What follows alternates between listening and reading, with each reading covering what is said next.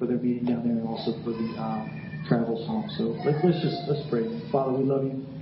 I just thank you so much for this opportunity, God, to just be a voice on your behalf and to bring forth your heart and your word to these precious people. And I just pray, Father, now for Bob and Gina as they're in Florida right now and Bob's speaking. We just declare your kingdom come over that meeting, Father. We ask that your word would go forth like fire and that you would light on fire the hearts of those who hear it. We pray, Father, for just a confirmation of your word by the release of signs and wonders and miracles, because you are real and you are in our midst. So demonstrate yourself, Father. And even in this meeting, Father, I pray that these things that you've stirred in my heart, Father, that you would give me the grace to deliver what you've given me, and that there would be grace on every heart, every ear, to receive this word and to do something with it. And I just thank you for that, God. In Jesus' name. So turning your Bibles to Psalm 42. And we've already heard a little bit out of that psalm today. And this psalm is actually a maskil of the sons of Korah. And the word maskil is derived from the word sakal. And the meaning is to be skillful or to be wise. All right? So the thought is that the psalms, the maskils are actually instructional, because they bring wisdom and they bring skillful living. That's what they're speaking into. And so, as we're finishing up this season of prayer, obviously we're always in a season of prayer, but here at the King's People, many of you know, we focused on prayer during the spring. I felt like it was something the Lord was speaking. So this is, I think, the fourth message on prayer, or is it the third? The third message on prayer. We heard from Bob, then Dr. Brown, and then today. And so, as we're speaking on prayer today, I want you to keep in mind that the things that this psalmist, the principles we're going to look into from this psalmist, are principles that will help us in our prayer life. That will give us skill and wisdom to maneuver through times of testing and times of struggle. Which I know messages like this typically don't sell very well. But I'm going to tell you right now, I'm going to be very real with you today. And I'll probably shout a little bit, because that's kind of who I am and how I'm wired. And so if I spit on you folks in the front row, forgive me. I really do love you, and I'm not mad at you. I just get passionate. So the sons of Korah. Okay, so there's a school of thought that believes that David wrote this psalm. There's other people that think that the sons of Korah actually wrote it. Well, if David wrote it so that the sons of Korah could sing it, or if the sons of Korah actually wrote it themselves, doesn't really matter to us, because the principles remain the same, and that's what I'm after. But I want to ask you guys, does anyone remember who Korah was in the Bible? He was a rebel. Korah was the great grandson of Levi. And Levi, of course, was the one that... the inheritance of Levi, or the Levites, was God himself. They were the priestly line. And so when Jacob was handing out the inheritance to his sons, Levi's role was God. They were the priests. Well, Korah was one of the Kohathites, or I don't know how you pronounce it, but what happened was their specific role in caring for the house of God was to deal with the utensils. And it was a pretty monotonous and kind of not so glorious job. And so Korah started to envy Moses and Aaron, who had a more glorious job in that lineage. And so what he did was he rose up a rebellion against Moses. And the way God dealt with that rebellion was that through Moses, he prophesied judgment. The earth opened up and swallowed Korah and all of the rebels that were with him. But there were two sons that were spared. So we got to understand that the Jews that were reading these masters of the sons of Korah, when they read those words, they're not just reading over them like we typically do. Instantly they're thinking, okay, these guys could have very well been swallowed up with the rest of the family. So before they even get into the psalm, God is already declaring, I am a redeemer, and I am a merciful God. Before the psalm even starts.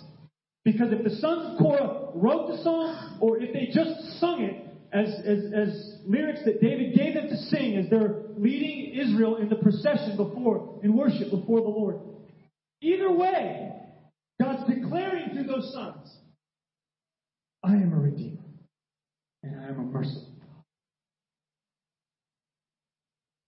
And see, that's something that we need to realize, because it's foundational that when this whole song is dealing with anguish and challenges to the soul. Okay? And we have to realize, before we even get into it, that the foundation, the grid we need to look through is that God is merciful and He is a redeemer. Because a lot of Psalms, if you pay attention when you're reading through the Psalms, a lot of the Psalms actually start out with a trial and with circumstances that are very difficult. And then typically by the end, you have the breakthrough or the answer. That's not so with this one. So what is the hope we need to hold on to at the very beginning? Even though the answer doesn't come in the psalm, He's still a redeemer. And He's still merciful. And so as we're reading through this, I want you to keep that as the foundation. That's the lens we're looking through. Because it's not always easy to remember that God is a redeemer when you're in the midst of that challenge. So that's kind of the context of this psalm, okay? So let me just read it, and then we'll get into it in some detail. As the deer pants for the water brooks, so my soul pants for you, O God. My soul thirsts for God, for the living God. When shall I come and appear before God? My tears have been my food day and night, while they say to me all day long, where is your God? These things I remember, and I pour out my soul within me. For I used to go along with the throng and lead them in procession to the house of God, with the voice of joy and thanksgiving, a multitude keeping festival. Why are you in despair, O my soul? And why have you become disturbed within me? Hope in God, for I shall again praise Him, for the help of His presence. O my God, my soul is in despair within me. Therefore I remember you from the land of the Jordan and the peaks of Hermon, from Mount Mizar. Deep calls to deep at the sound of your waterfalls. All your breakers and your waves have rolled over me. The Lord will command His loving kindness in the daytime. His song will be with me in the night. A prayer to the God of my life. I will say to God, my rock, why have you forgotten? That's an interesting little thing there. Saying to the God who is his rock, why have you forgotten? Doesn't seem like there's much of a rock there, does it? I'm starting to preach before I get through this. Help me, Jesus. Why do I go mourning because of the oppression of the enemy? As a shattering of my bones, my adversaries revile me.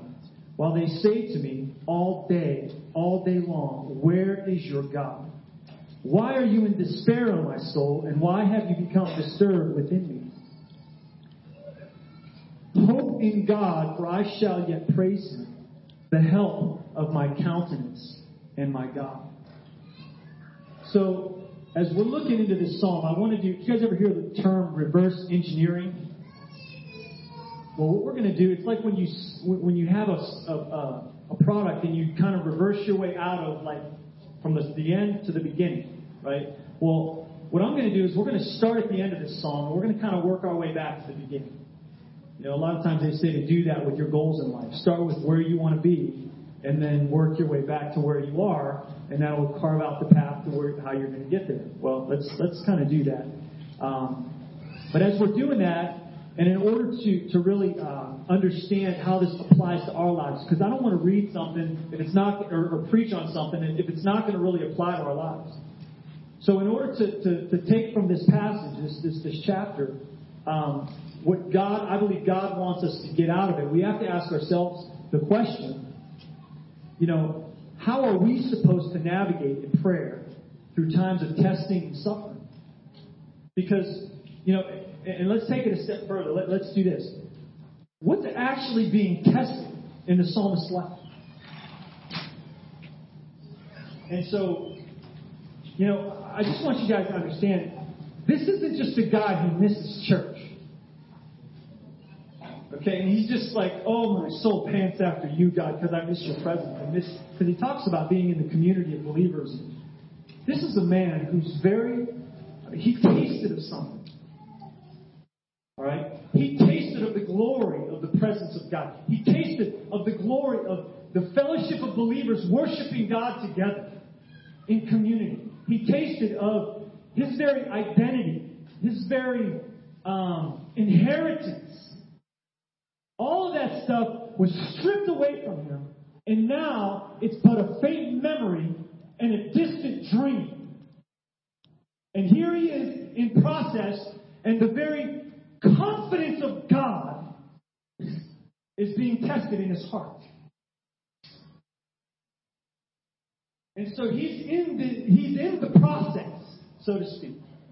Because he tasted of some glory, and it got ripped away from him, and he's saying, oh, my soul, why are you in despair? Like, how could you even ask that question, psalmist? You just read why you're in so much stinking despair. How could you not be in despair?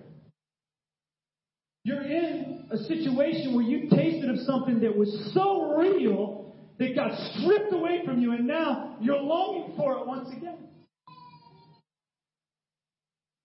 And I don't know where you are in life, but God wants to give us tools to maneuver through. And we have a promise from God. I didn't catch all of Dr. Brown's message last time for the last meeting because I was back helping with the children. And so I got to check out the last 10 minutes, but I heard him say that I think it was like 13 years from the time he received a promise from God until the time it was fulfilled for writing. Something like that. 13 years. So in essence, what I'm trying to get at in this message is, what do you do now until then? Especially when every circumstance in your life is speaking the opposite of that promise. Because whether it was David or the sons of Korah who penned these words, everything in the natural that they had tasted that was so glorious and that was stripped away from them was now, not only was their confidence in that thing being fulfilled again, being tested, but everything in the natural was speaking the opposite to them. Even the voices that were speaking around. It wasn't just the circumstances. The words of people who were once comrades were speaking against them, if it was David. So how are we to maneuver through life when we're going through a season of waiting and there's a suffering in our soul because we don't understand why we're going through these things? Oh, Jesus, help me. So let's just look. Let's reverse engineer this passage. Let's start with verse 11. And I want to say, it's interesting because before this, the Old Testament was translated into Greek.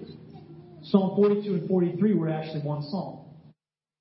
And so, for time's sake, I can't get into Psalm 43, but we're going to start at verse 11. One thing you find through both of these psalms is the language and the theme in a lot of these verses are the exact. They're exactly the same. And so it's true with verse 11, verse 5 and 6. There's some very similar language. Let's start with 5 and 6. Why are you in despair, O my soul? Why have you become disturbed within me? Hope in God, for I shall again praise him for the help of his presence. O God, O my God, my soul is in despair. Therefore I remember you from the land of the Jordan. And then in verse 11, why are you in despair, O my soul, and why have you become disturbed within me? Hope in God, for I shall yet praise him, the help of my countenance in my God. So one thing I appreciate about the Psalms is that the psalmists seem to really have a grasp on how to maneuver the human soul through challenges. there's like I don't know what it is, but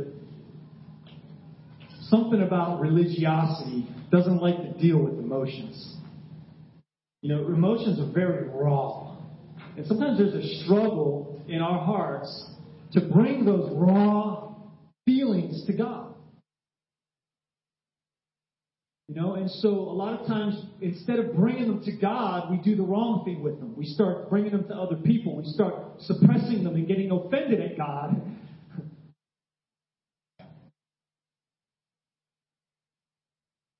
But what is, the thing I love about the psalmists is they seem to really know how to not suppress and not just puke them out, but how to steward their emotions in a way that they maneuver through by expressing them in prayer in the relationship with God. There's a confidence that the psalmists seem to have in their understanding that they can actually bring these emotions to God and be safe.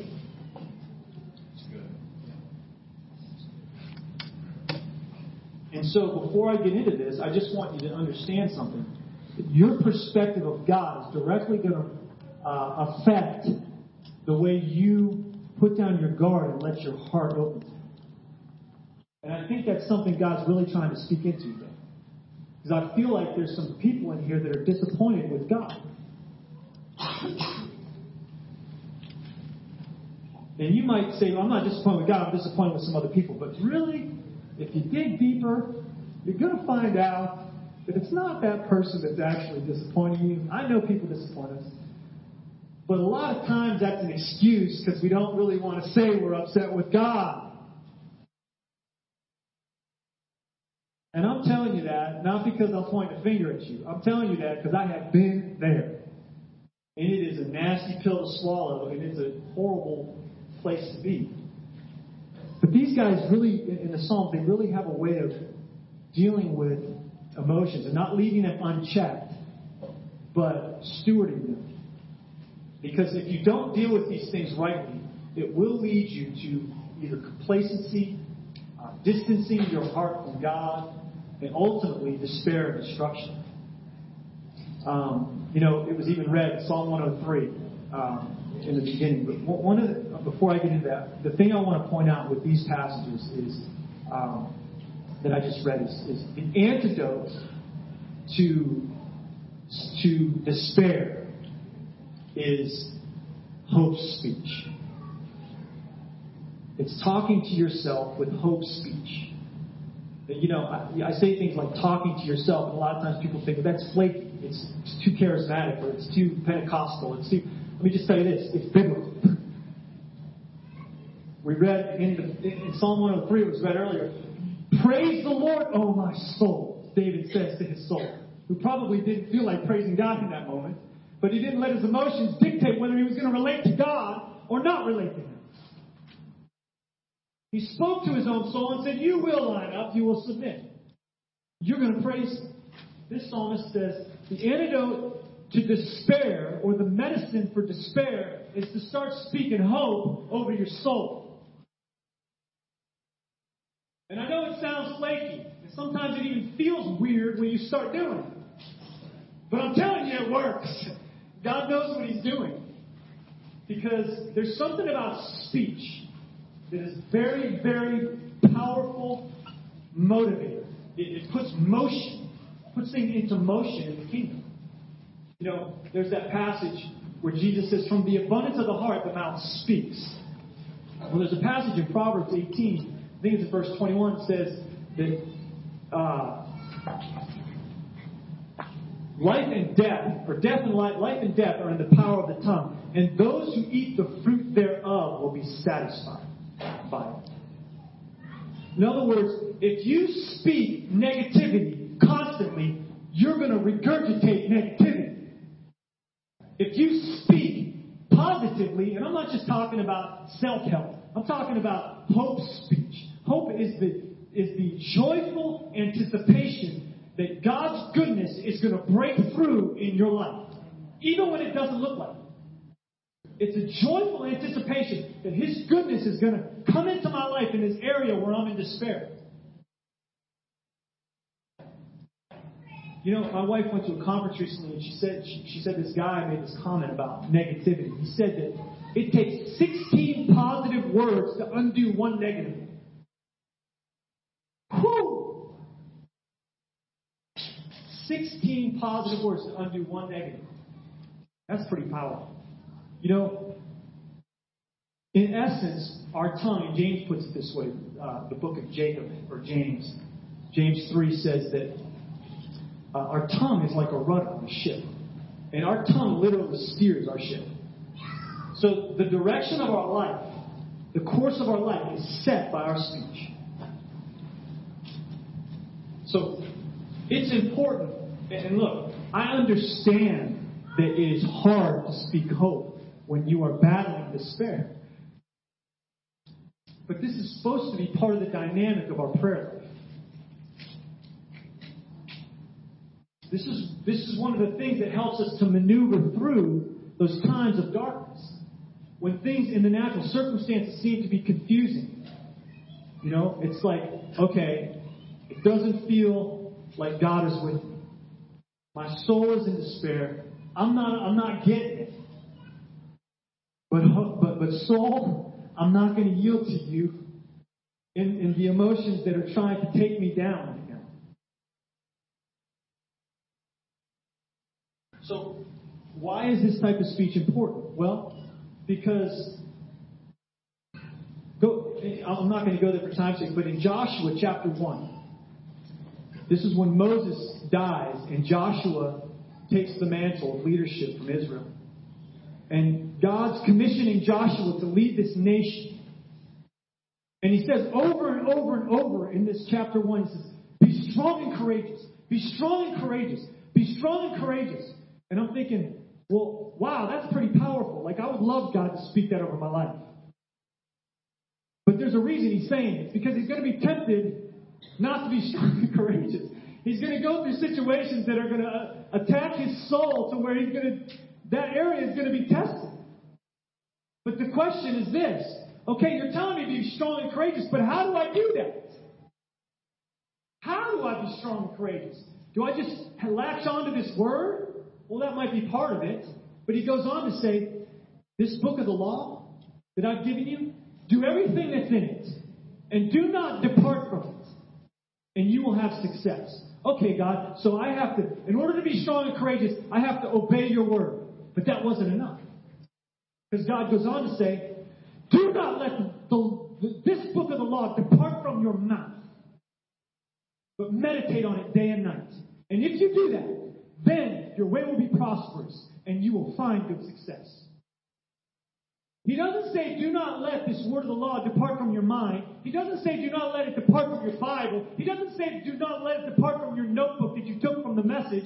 He says do not let the words of this law depart from your mouth.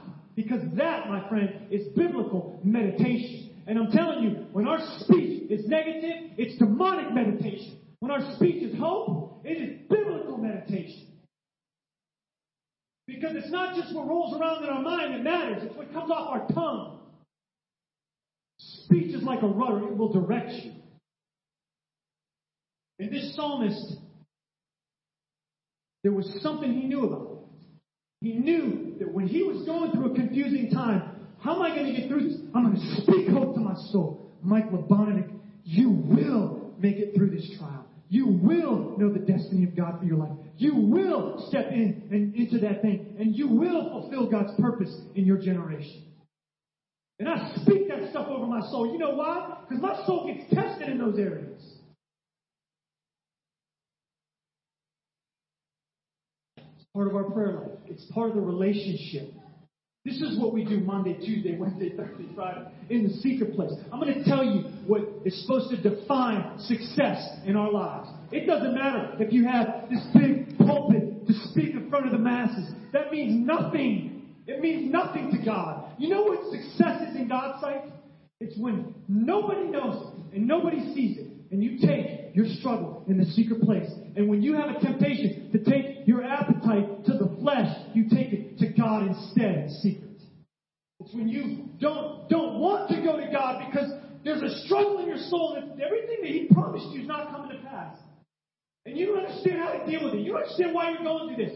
But yet you're faithful in that little thing. And you take that thing into the secret place. God, I don't get it. My soul is in despair. So you praise God. You will hope. You hope in Him because you will praise Him again. And you go to that secret place and you start maneuvering through with the biblical tools that God gives us. That's what makes you great in God's sight.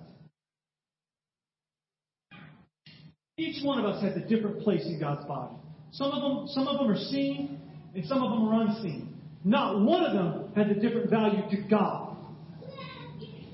Every single one of them is important. Every single one of them. Every role that we play. Every act of kindness. Every cup of water. Every child we embrace. It all means something to Him.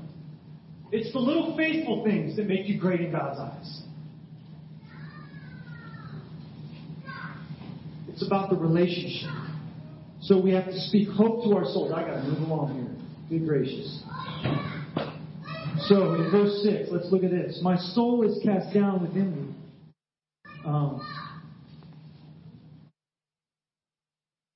Therefore I remember you. This is another thing that was brought up at the beginning of this worship time.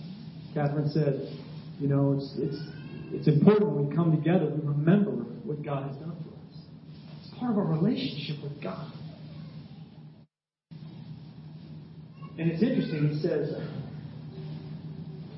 oh my God, my soul is in despair within me. Therefore, I remember you. He says, look, I'm going through a difficult time right now, but I'm going to be intentional to remember my God. So, why is this important? Well, I'll tell you why. Because it's in times like this that it's very easy. When you're being tested and you're being challenged, it's very easy to focus on the questions. Sometimes it's unhealthy to question God. Now, I'm going to get to when it's healthy when we're in a state of bringing our questions to God when we're healthy. But there's a lot of times we question God in ways that are just not healthy. We gravitate toward what our emotions are pulling out of us, and we focus on the circumstances. We focus on why am I going through this? We focus on this doesn't make sense. It doesn't seem fair. I just heard of two just utterly tragic situations in the past week. Both families Christian. And I'm like, when you're just looking right at the circumstances, it seems like God is unjust. But see, when you back up from the situation and you look at the overall picture and you realize God, no matter whether I understand this thing or I don't understand it, God is a redeemer. He's a merciful redeemer. That was the foundation of this psalm. A merciful redeemer. And you see the situation through that lens. It still may not make sense, but at least you can put your confidence in the fact that He will redeem it. Somehow, He's going to take the anguish of my soul and He's going to use it. And somehow, He's going to take the anguish of my soul and He's going to comfort it. Because that's just who He is, and that's just what He's like. And so when you're in the situation and you're tempted to just think about the circumstances, we have to be intentional to remember the Lord. And, the thing is, it's like, what happens is when you don't do that, there's a process that starts to go on in our lives where we begin to abandon the truths that we do know for the lie that our emotions are trying to tell us. And the devil comes in and plays on our emotions. And when we're vulnerable and we're going through a hard time, you think the enemy doesn't know that? How many times have I been in a situation where I'm going through something I do not understand, and as soon as I wake up in the morning, I hear the whisper of the enemy. I don't feel the glory cloud. And you got to press through that mess. How do you do it? Remembering the works of the Lord. Remembering His history with you. Recall the encounters you've had with Him. Recall the time He spoke to you that you're His son, His daughter. Every one of us has a history in God if you're born again. Even if it's just your salvation experience. And you know what's happening? What's happening when we're going through this type of thing? When we're intentional to remember the Lord, we are literally engaging in the process of renewing our minds. Because anybody can think about the Lord when the presence of God is causing goosebumps to be on top of your goosebumps. But when you're in a desert and your promise has been stripped from you, your identity has been stripped from you, the thing, even the presence of God you're not feeling, it's all stripped from you, and you're sitting there, and you're desolate, and you're in desperation, and you're just sitting there going, oh, I must have sinned. I must have done something to deserve this.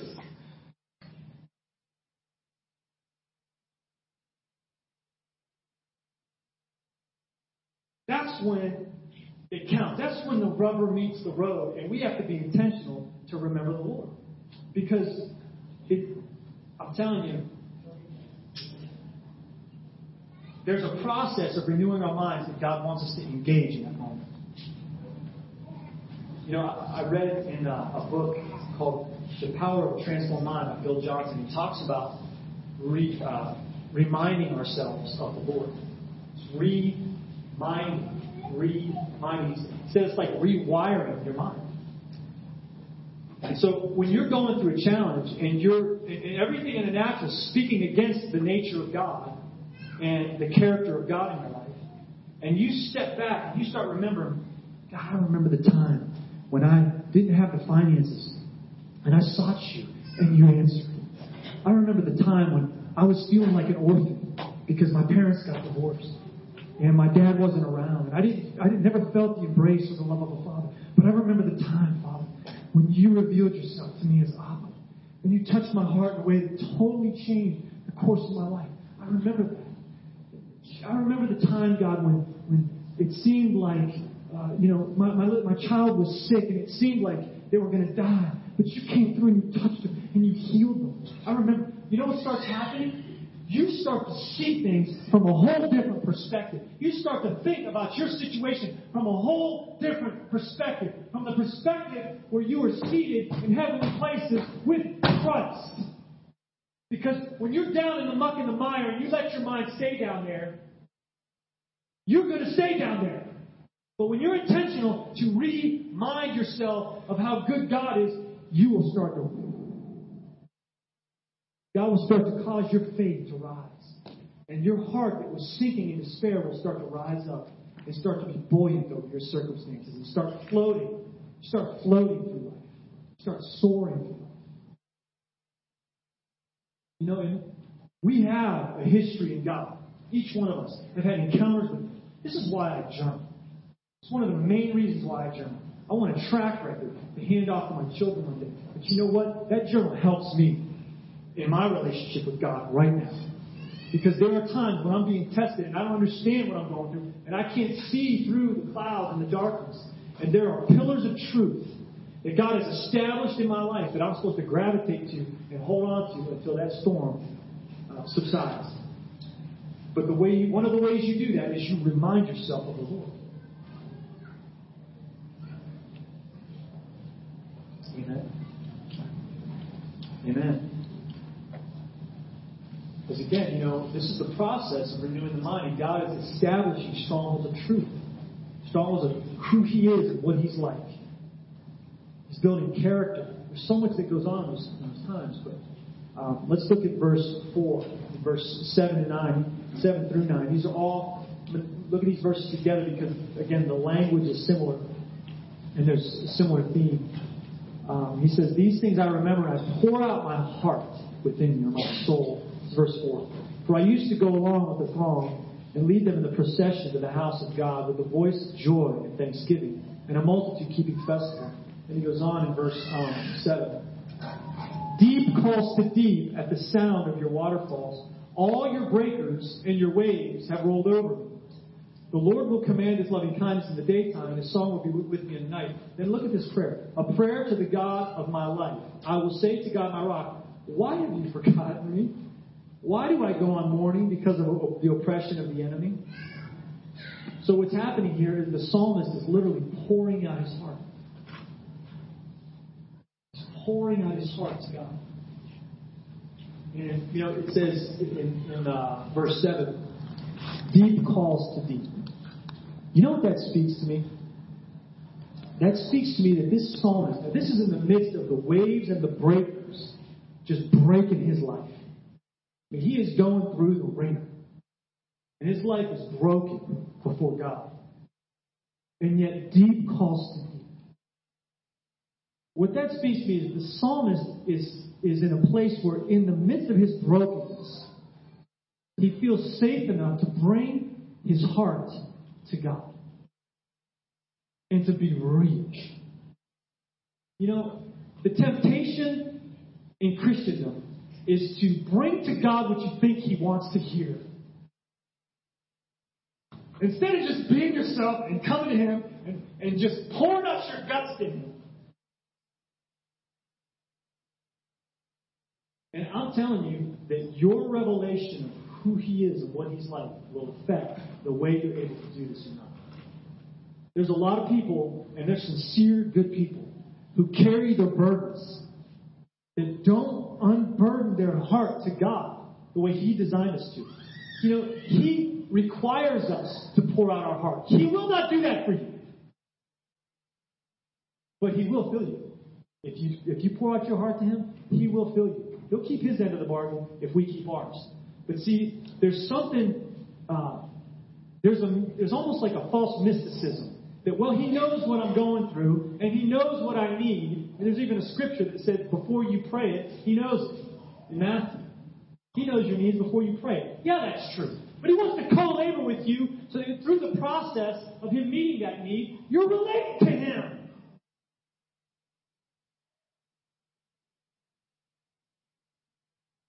And so this false mysticism, He knows what I need, so I don't have to share my struggle with Him.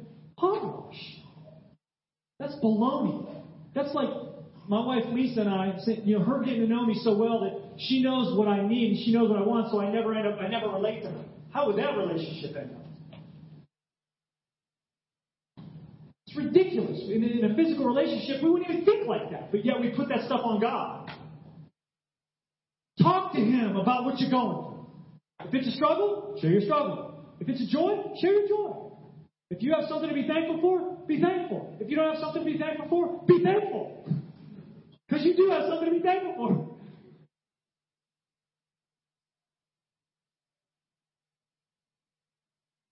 Interesting stuff, And I'm not saying that I've been perfect in these things, I've had my share of struggle with stuff, but I'm thankful for these tools because now I'm starting to use them more and it's helping me. But there's a passage in Philippians 4, you guys are probably all familiar with this, It says, always with prayer and stuff. How's it start out? How's it start out? Help me now. Yeah. Well, yeah, but how's it start? Be anxious for nothing. There it is. Be anxious for nothing, but in all things, through prayer and supplication, let your requests be made known to God, so that the peace that surpasses understanding will guard your heart and mind. See, what happens is we'll go through a situation we don't understand, whether it's trying the word that God gave us or whatever it is. The promise of God is being tested, whatever it is. And so if we're not either able to or willing to bring our heart before God and pour our heart out to Him, if we don't do that, then we are forfeiting the peace of God. It's going to help us maneuver through this. Because what happens is we start getting anxious, we start getting, worried, and we start trying to fix things in our own strength. And I hate that feeling. We start birthing Ishmaels. Because waiting stinks sometimes. Just to be real. It's a difficult thing to do, especially when you're wired like me. I like to get something done. But,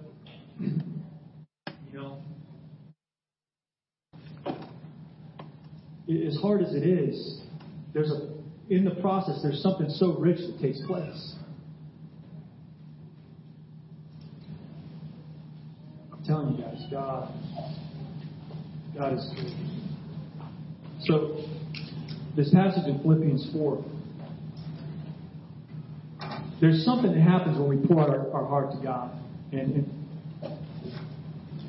there's a peace that surpasses understanding, okay? And a lot of times the things we wrestle with are things we don't understand.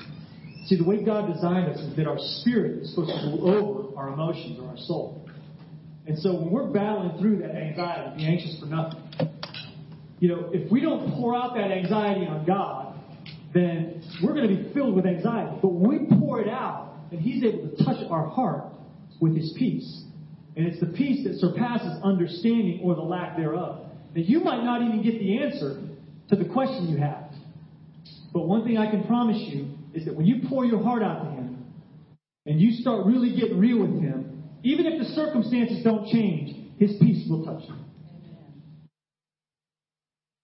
And when that happens, you are setting the course of being maneuvered through that trial and coming closer into the promise. And if your struggles are like my struggles, most of the time they don't end overnight. So to maintain that peace, you got to maintain that relationship of pouring out your guts to God. See, if we don't deal with these things, we suppress them. And so then we live in constant anxiety because then the next little thing that comes along sets us off.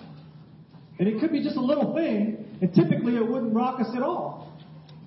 But because we haven't dealt with pouring our hearts out to God in a genuine and sincere way on a consistent basis and relating to Him in prayer, then the smallest little things, it's like that anxiety just gets on us. So let's move along.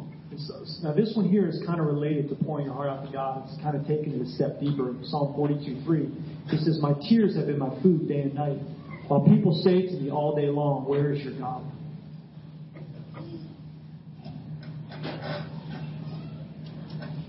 People say to me all day long, "Where is your God?" So here you have the outside voices.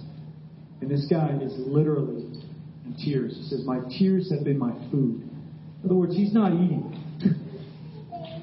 He's in a place where he is so distraught that he cannot even eat.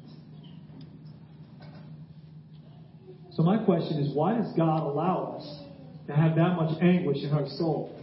If God is good, you ever hear that question when you're sharing your faith? Then why so much suffering? Well, I believe part of it is because it's the very nature of God to weep. The Bible says in Hebrews 5 that Jesus, He prayed with tears and loud crying to the one who was able to save His soul, to the one who was able to save Him. And He was heard because of His godly submission. But it was through tears and loud crying. And John said, let me just say something else about that passage. It's kind of funny because he prayed with tears and loud crying to the one who was able to save him from death. And it almost looks like God didn't answer his prayer because he died anyway. But sometimes God saves us from death by raising us from the dead. And sometimes God saves us from death by keeping us from death. In God's economy, both work. Because He just happens to be able to raise the dead.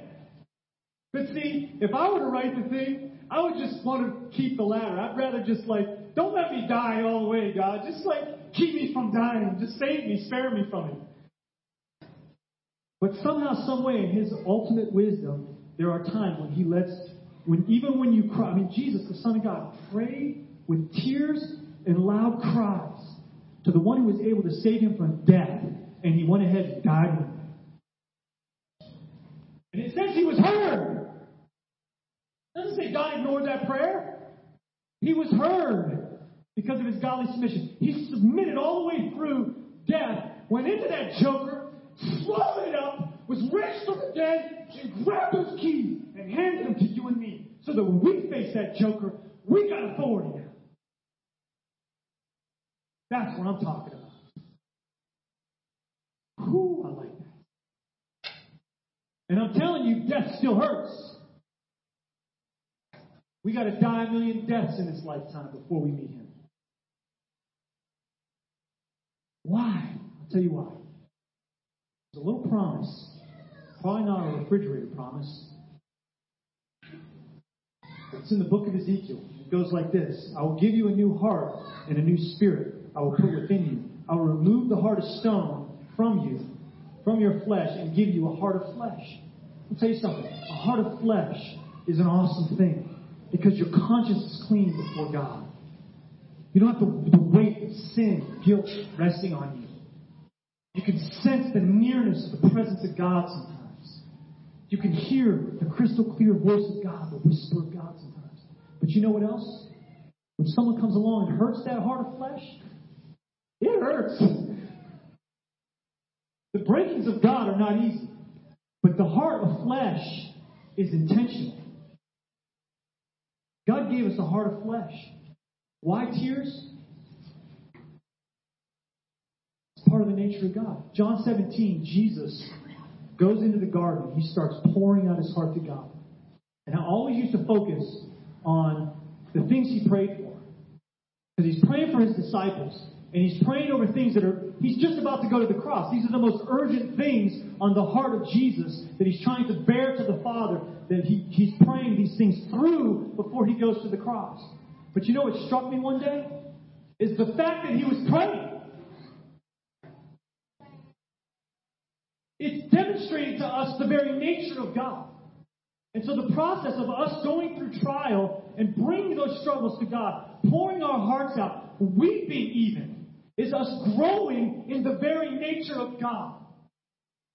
If the Son of God has to weep before Father, how much do we have to weep before Father? How much equally or more so? I mean, we're created in His image, but He's also fashioning His image in us. Jesus was the Son of God, but He's also the Son of Man. He grew in wisdom and in stature and in favor with God and man. He grew. He grew. He grew in demonstrating the image of God. If He had to grow in that, how much more do we? So part of why He gives us tears is because this is part of the process of developing the character and the image of God in us. And I'm telling you, this is the ultimate question. What do we do with our tears?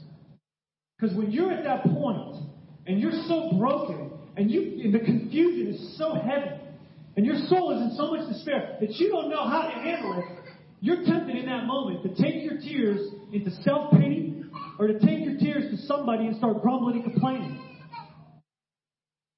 But how did the psalmist deal with it? Well, let's look at Psalm 126. I love this psalm. Speak of the tears. Amen.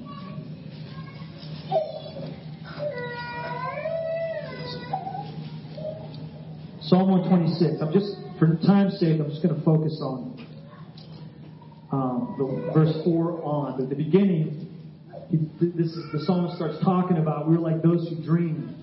And God had brought the fortunes to Israel. But all of a sudden, this is after the glory days. Verse 4, he says, "Restore our captivity, O Lord, as the streams in the south. Those who sow in tears shall reap with joyful shouting. He who goes to and fro weeping, carrying his bag of seed, shall indeed come again with a shout of joy, bringing his sheaves with him." So how are we supposed to handle our tears? How are we supposed to steward them? I'm telling you right now, the psalmist shows us we're supposed to sow them back into God. The Bible says in Psalm 56, I think it's in verse 8, that He takes our tears and He bottles them. There's a temptation, friends, to do wrong with our tears. To grumble and complain, to get all caught up in self-pity. But when we turn our tears, turn our hearts to God, we pour out our guts to Him, we sow our tears back into Him, then look what happens. We reap the answer. He says, those who sow in tears will reap. We reap with what? Joyful shouting. He gives us the answers to our prayer, and in addition to that, the joy of His kingdom. Pretty cool exchange, isn't it?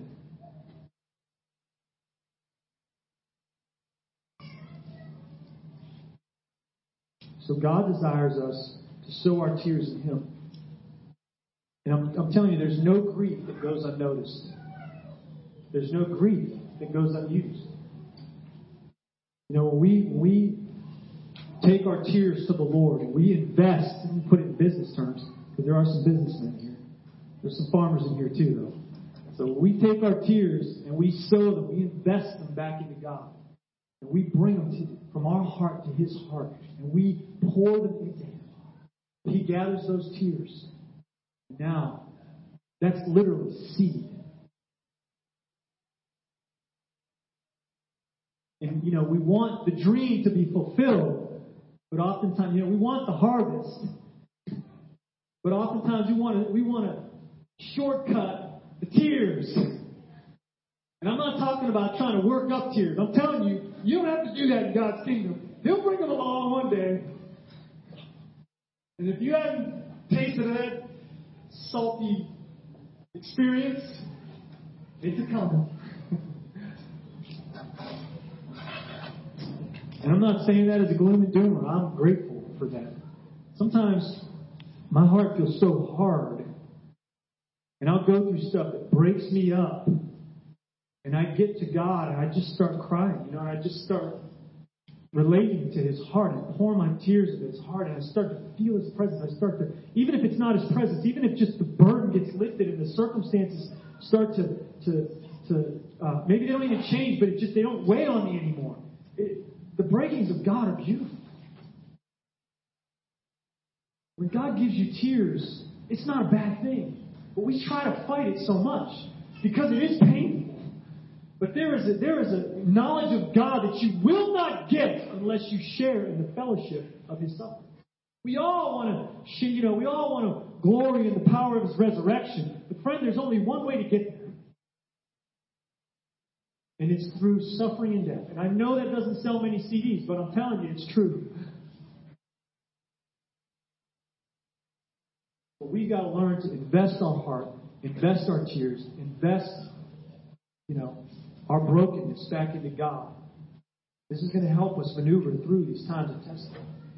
And finally, let me just read this passage, Galatians 6. Do not be deceived. God is not mocked. For whatever one sows, he will also reap. The one who sows to his own flesh will reap from his flesh corruption. But the one who sows to the Spirit will reap from his Spirit eternal life. So when we learn to sow our tears or invest our tears in God, we will reap a reward. He says, let us not grow weary in doing good, for in due season we will reap if we do not give up. So the psalmist invested his tears in God. And then finally, verse 1 and 2. I gotta get back to Psalm 42 here. As the deer pants for the water brook, so my soul pants for you, O God. My soul thirsts for God, for the living God. When shall I come and appear before my God? My tears have been my food day and night. Oh no, that's the next verse. So, the thing I love about this particular passage is that the psalmist takes his pain and he uses it as a platform and as an appetite for God. But the thing that really gets my attention is he doesn't say I hunger for God here. He says I thirst. Now, I don't know if you ever experienced hunger pains, but hunger pains kind of come and go.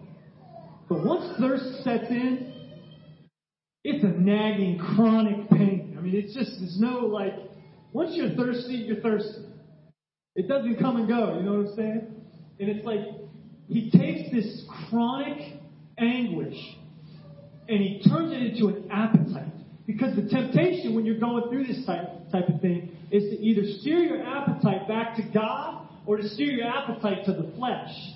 Because one thing that someone who has tasted of God at one point in time knows is that once you taste of that well, you know that it satisfies.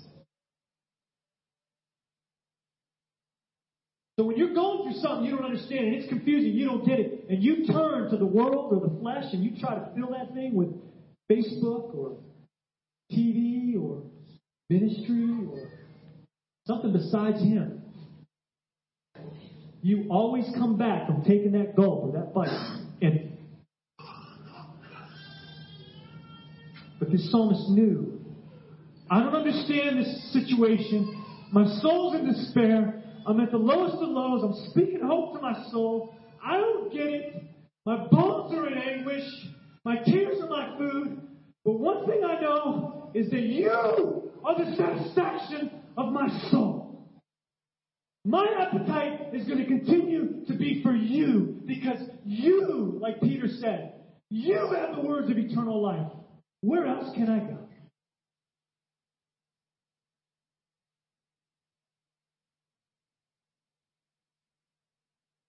So when we're in this time of trying to maneuver through, it's important because the temptation is going to be basically, the disciples in the garden, Jesus goes up into the garden, and the disciples, He says, tarry with me for 1 hour, pray. 1 hour. And it says in one of the versions of the Gospels, it says that they fell asleep because of the grief. It says their souls were in grief, so they fell asleep. A lot of times we think, well, they just weren't spiritual, whatever kind of junk we try to put on them. But they were under so much grief that all they tried to do, they tried to sleep it off. You ever been there? Have you ever been there? When your soul is in so much grief that you're like, I can't even, I'm just going to bed. Hopefully I'll wake up and it'll all be different. It was all a nightmare.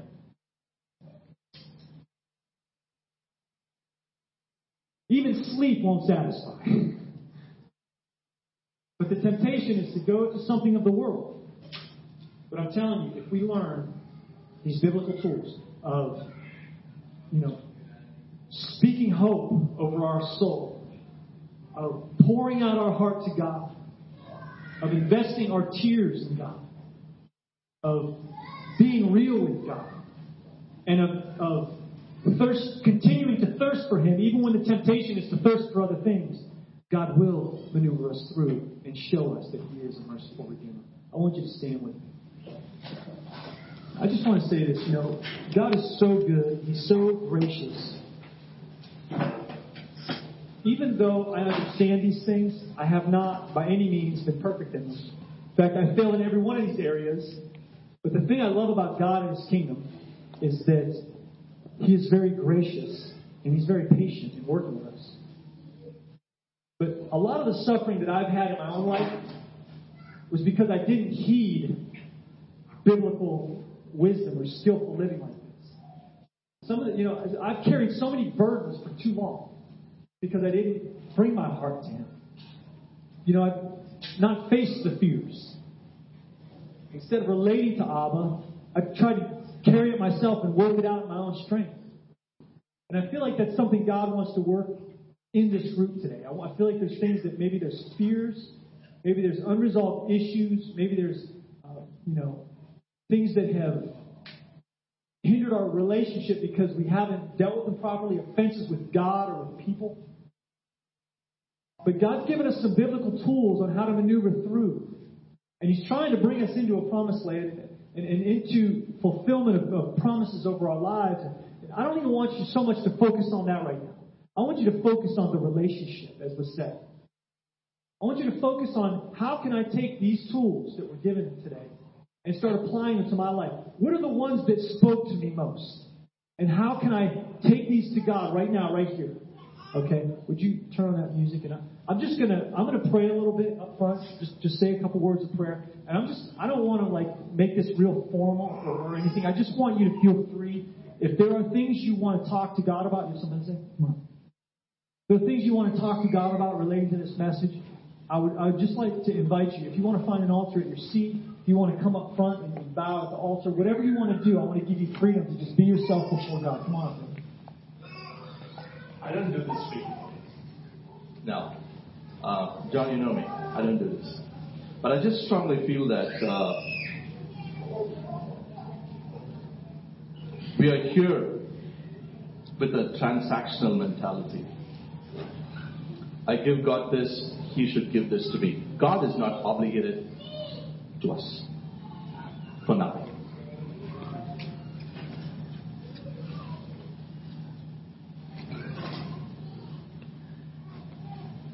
I just feel God wants to deal with our motives and intentions this morning. Because there were 3 men who told the king, our God is able to save us from this fire. But even if he does not, we would not bow. You know, that's where God wants us to be. That's where God wants us to be. Because we come to God saying, God, get me out of this hot water. Now I'll pray, I will sing, I will keep memorizing. I do all these things spiritual so that I'll get out of hot water. God says, hey, you know what? No. No, that's what he told Abraham. I am your great reward. Why are you following me, Abraham? Because I'll give you a name, a nation, and a blessing. That's why Abraham started off. He manufactured his promises. And then a point came where he moved from the promise to the person. And so when God told him, go sacrifice your promise, early in the morning, bang. Because the promise didn't matter anymore. His comforts didn't matter anymore. Because the promise was shifted to the promise giver. It didn't matter. I mean, you read Hebrews chapter 11. There are people who died without experiencing the promise. And God is saying, hey, I am your great reward. Are you coming for the rewards that I'm giving you? Here it is. I am your great reward. I mean, let's not try to manipulate God. Let's not try to manipulate the promises of God. God is looking for a love relationship. Would you love him in spite of not getting out of the hot water?